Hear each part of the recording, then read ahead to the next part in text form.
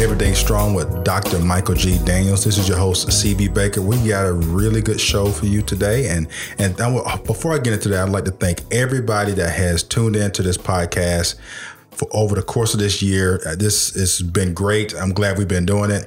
And I basically have been blessed to spend an hour to 2 hours every week one-on-one with Pastor Daniels. I've got a lot of great knowledge of things that come out of everything that we've talked about.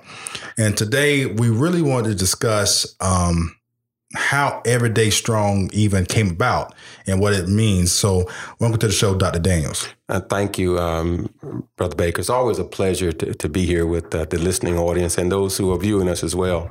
And I echo your sentiment, to all those who've been listening to us and the encouraging words that they have given and how the podcast has helped them throughout the time we've been broadcasting.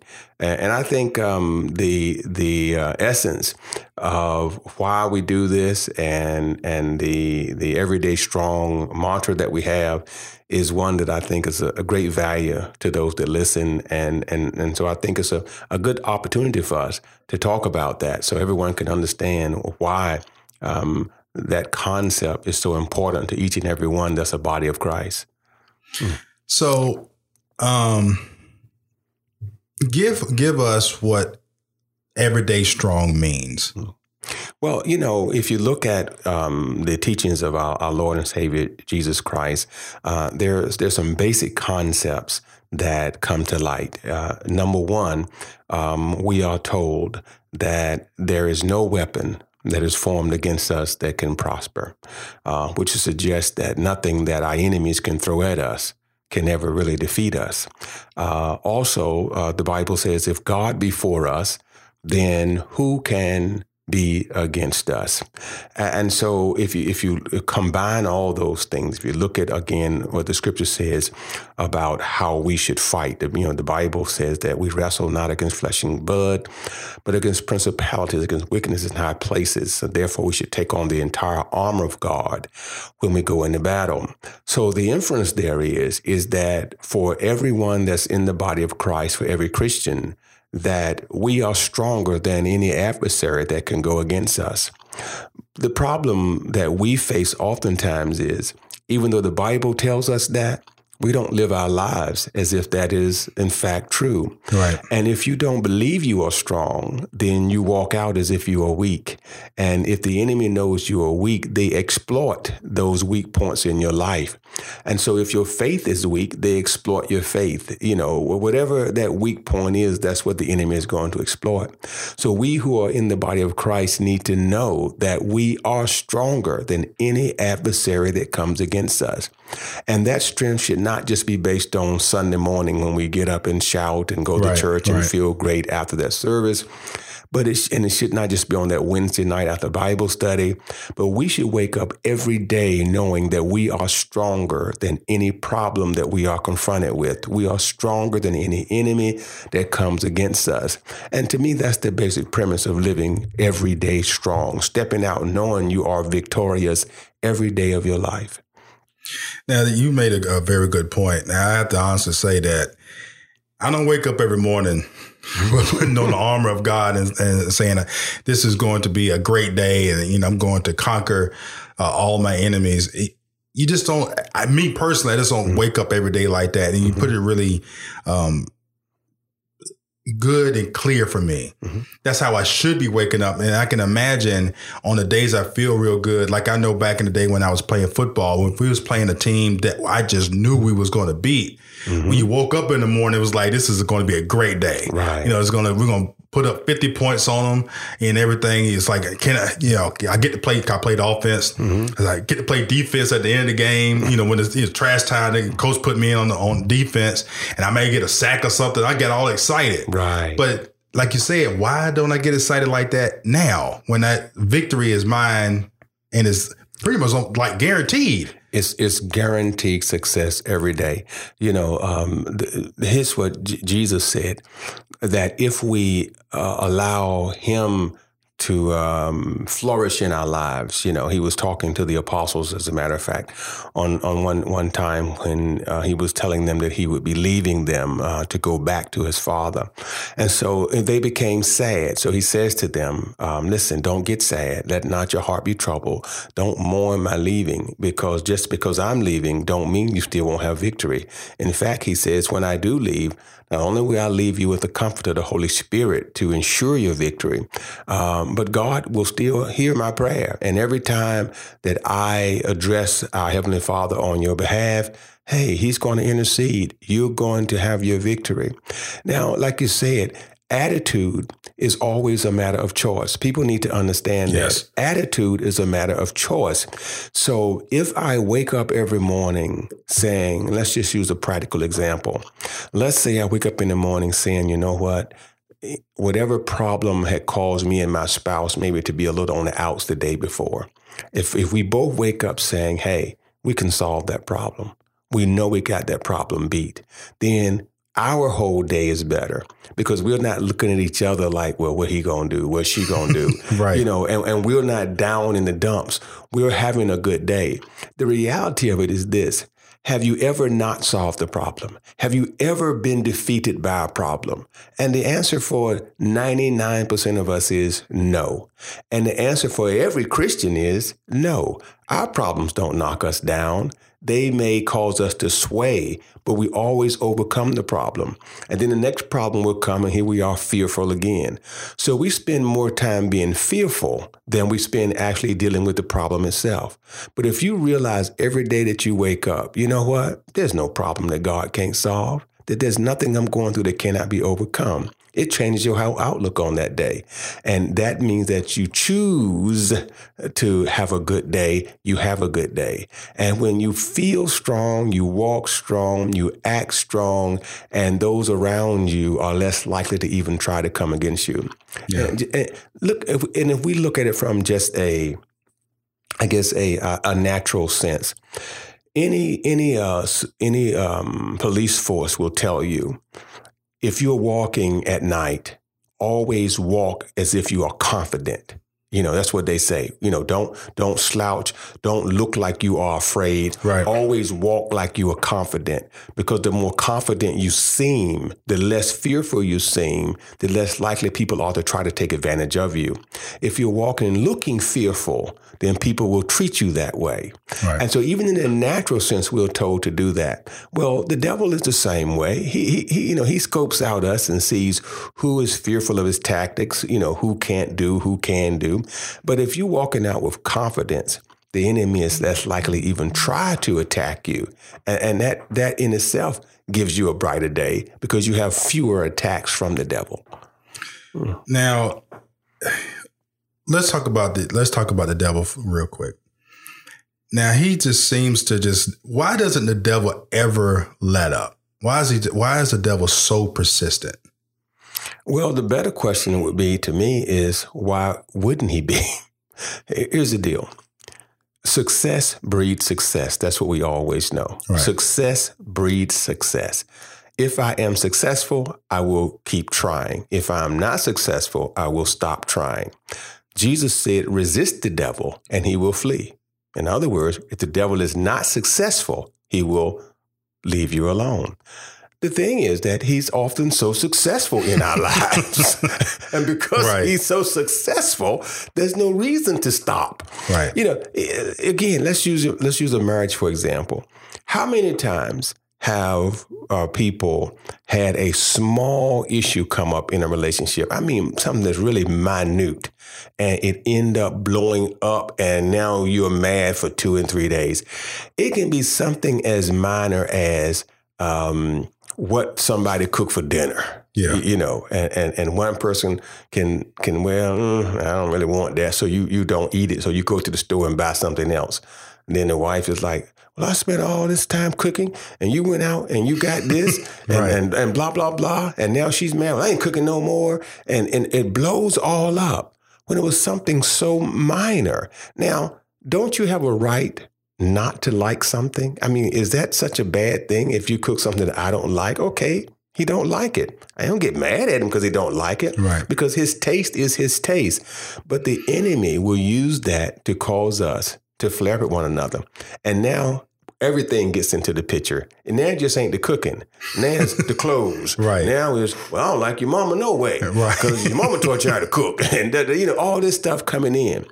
So the devil is oftentimes successful. And so when he's successful, success breeds success. He keeps coming back and keeps coming back.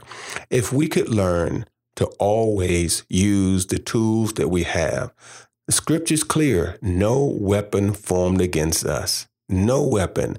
Anything the enemy throws at us, we have the tools that we need to deflect them. The Bible says, put on the whole armor of God that you may be able to stand. So that way we can fight off the wiles of the devil. But we have to actually put the armor on, and we have to actually use them so we can be victorious.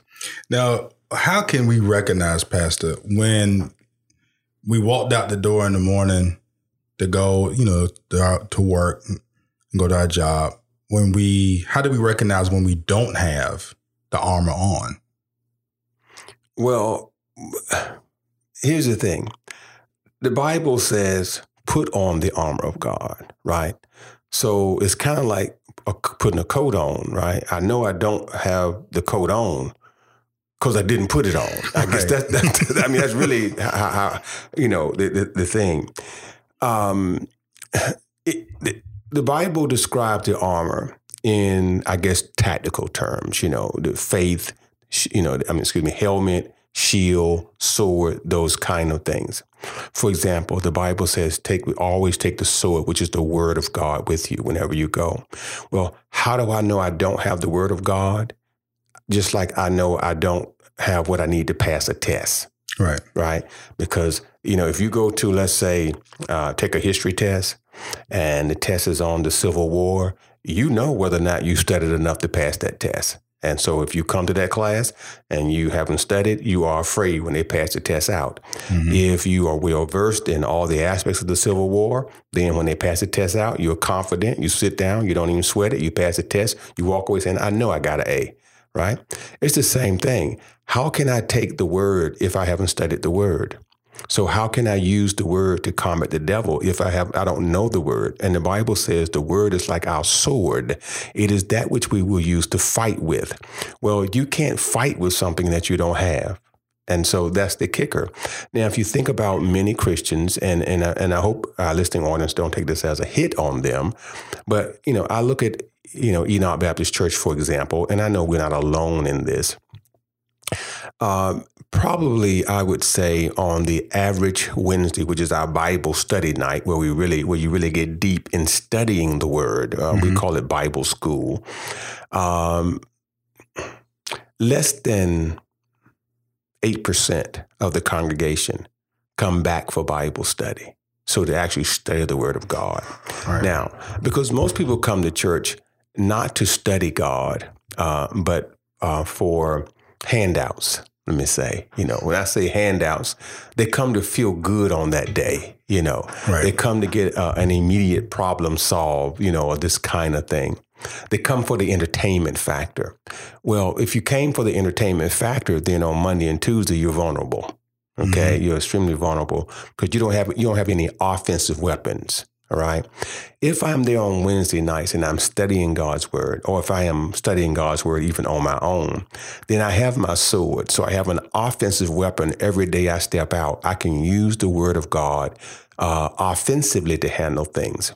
Let's look at, for example, faith. The Bible said the faith cometh by hearing, and hearing, by the word, and so forth and so on. Now, how do I know I don't have faith? Easy. If I don't believe I'm going to be victorious, I don't have faith. Right. And so that faith cometh by getting that word in me. And so they both go hand in hand, is that the more I know the word, the more I have faith, and the more I can use the word offensively and defensively. So I make it more practical. When I run into issues in life, like we've been saying on the show, if I go and find the answer to the issue that I have, the tool to fix it, then once I find it, I've got to utilize it. Right. And because a lot of times you'll get the solution, but you won't do it. Right. Every Sunday, Pastor, you're in the pulpit giving us solutions. Mm-hmm. And sometimes it's cut and dry. Sometimes you got to just get downright dirty with people and say, look, this is what you're not doing. So absolutely. Why is it that people why do we have to get the 2x4 upside the head in order for us to actually get it? Well, here's the thing. Here's what the scripture says. A wise man adheres to reproof. In other words, wise folk you can talk to. A fool requires many stripes. People who are not wise have to be beat over the head 4 and 5 times. And we know that to be true. For example, you can tell a wise man, save your money, spend frugally, prepare a budget, and they'll do it. A fool has to get deep in debt first. They got to lose some stuff. They got to file bankruptcy 2 or 3 times. They got to get the credit card. The credit got to go bad before they will actually stop spending money foolishly in these kind of things. Well, again, it's because we are not, if you don't use the tools, you are more susceptible to the devil creating an environment where you think you don't need the tools. And that's a huge trick of the devil. Let's go back and look at Adam and Eve, for example. The devil used a huge tool on Adam and Eve, in that he tells Eve, listen, what you have heard from God, or what you think you heard from God is not really what you heard from God. That it's okay to disobey God, because you are interpreting what God said to you the wrong way. Right. And so that makes sense. Perhaps I did hear him the wrong way. So let's go ahead and disobey him. Let's eat of the fruit of the forbidden tree, right? And that's how human nature is. Satan comes against us, and he prompts us to think that what we heard or what we know is not quite as what we have heard it. And so he helps us to justify our not doing what's appropriate. And once Satan helps you justify doing something that's inappropriate, you're going to do it because you've now convinced yourself that, that does make sense. And so he uses that as a way of keeping us to continue doing what we have been doing, even though we know what we have been doing doesn't work. Yeah. Mm-hmm. Yeah. Now, I'm going to be honest, Pastor. Some things in the Bible, it's a very thick book. Mm-hmm. It's like one of the biggest books, if not the biggest ever. Mm-hmm. It's the most sold book, right? It's some things that's hard to find sometimes in the Bible if I'm looking for a very specific issue that I'm going through. Mm-hmm. And then if I go grab a study Bible, the study Bible is going to give me like 3 or 4 different stories maybe, mm-hmm. but then or scriptures. But then I got to read the entire story. And if it's, I'm going to be honest, if it's not NIV, I get kind of lost reading it. So is there any other type tools that we use along with the Bible to help us understand the Bible a little bit more? Well, let me say this, 2 things. Better. 2 things. Number 1, here's what the Bible says about the Bible. Study to show thyself approved, a workman that need not be ashamed, rightly dividing the Bible. So what that's saying basically is I need to study the Bible so I know how to use the Bible. Because if I don't study it, I won't know where stuff is at when I need to go find it, right. Number 1. The second thing is this.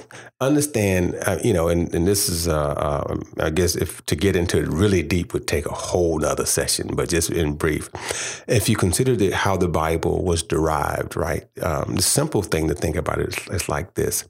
The Bible is a history book. That's really what it is. It's a history book. It's a compilation of historical facts about the Hebrew nation, not written by one person, but by several authors as they travel through time. So the reason why we have a lot of different books in the Old Testament is because it's covering history. So it's different periods of history that each person recorded. Then you have a group of prophets, and so one group of books tell what happened. The prophets tend to tell you why it happened and God's words about why it happened, why they were going through, what they could have done differently to make things happen. And so that's the context in which you read the Old Testament, the actual history and the prophets that are talking about what happened. Then you go to the New Testament and you have a similar setup in that you have the Gospels, and the Gospels tell us a history. That's the history of the life of Christ as he walked on this earth. And then you have epistles. Those epistles are letters that were written to various groups of people about various problems they were having, either in their churches or individual problems, those kind of things. So when you look at it in that landscape, that's why if you don't understand how the Bible was written, then of course, it makes it difficult to know where to go, to find what you need to find. The other thing is that remember the Bible was translated for the version that most people read is the version that was commissioned, I should say, commissioned to be translated by King James, 1611. People think he had the Bible written to fit his needs. No, he had the Bible translated so he could read it because he wanted to be able to read it for himself. So, but the issue is not that the Bible is so complex. It was translated in 1611. So it's written in the language of that day.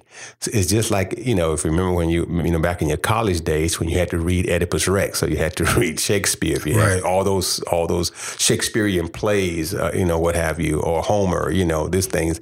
It's difficult to understand them because we don't understand the language of that day. Right. And so because the Bible was translated, the King James Version was translated in 1611, most of us who don't understand the language of that day have a problem understanding the Bible. But if you understand the language of that day, it's kind of straightforward. Well, and not to be honest, when my first step into faith, which was years ago, is opening the King James Version Bible, I was like, this is English. And I'm still confused. Right. Because it's old English, Right. And again, similarly, you think about when you had to read, if you read, the Odyssey, the Homer, it's not like it's just straightforward stuff, That's why they teach it in college, and that's why you spend semester going over this kind of stuff, because this is the language that we deal with. But if you lived in that era, the language was simple to you. And so if you say, well, what's another book I can read? Well, if you get well versed in English literature, then it's easy to understand the Bible. But one other approach you do is you get a Bible that has a concordance, and the concordance will give you the current day words for the old English, word. And that kind of makes it kind of straightforward. But I would say to anyone, once you start reading it, what you find is it's just like once you started reading any literary work, take War and Peace, for example. I don't know if you've read War and Peace, but that's a thick book. Yeah. And when you first start reading War and Peace, it's like, good God, this, it's not easy to digest. Right. But once you get into it, then it's easy. It comes straightforward. And the Bible is the same way. The other thing I would say is this. You have to read the Bible not trying to interpret it. That's the wrong way to read the Bible. You read the Bible for what it is. Again, a history book. It's a history book. It tells you the history of the Hebrew nation. So you read it like history. The only thing that's different is it also tells you the why. And so, for example, when you look at Moses as he's, going, let's say when Moses defeats Pharaoh, right? Mm-hmm. Well, the history of it is that Moses did, if you look at history, it tells us there was a great exodus from Egypt, that the Hebrews exited Egypt. Is a great exodus. But what we don't know is how they were able to do it. The Bible gives us how they were able to do it by the hand of God. Right. Mm-hmm. So this is really good information. I think anybody that is starting their journey in the faith with Jesus should definitely pick up a Bible and start just looking at it and reading certain things. And a lot of times it's kind of like learning a new computer or learning anything new. You just got to just start doing it. The best way to start something is just do it. You're going to make mistakes, but that's what your church family is for. That's what your pastor's for. If you got questions, ask the people, ask your deacon, ask your church family. And I'm pretty sure somebody's going to come around and help you. Well, and that's the thing. The scripture is clear. It says, how can they listen without a preacher. So the Bible says, I will appoint you pastors according to my own heart, that they can lead you and that they can guide you and that kind of thing. And so you definitely want to get into a Bible-believing church, one that believes in teaching the Bible in its purity and not based on a lot of opinion. And again, and that's what living everyday strong is about, is that the more you know God's word, the more you're able to live every day to the fullest, the more you're able to always defeat every enemy that comes your way. And I don't mean destroy every enemy, and that's what sometimes people think. Destroying is not necessarily what is needed to defeat, but you're able to put the enemy in the perspective place so that it doesn't negatively impact your life. And so every day is a good day for you. Every day on your job is a good day. Every day in your family is a good day. Every day recreationally is a good day. Every day socially is a good day. Every day strong. Every day strong. Well, you heard it here, people. Thank you so much for tuning in to another episode of Everyday Strong with Dr. Michael G. Daniels. This is your host, C.B. Baker. Till next time.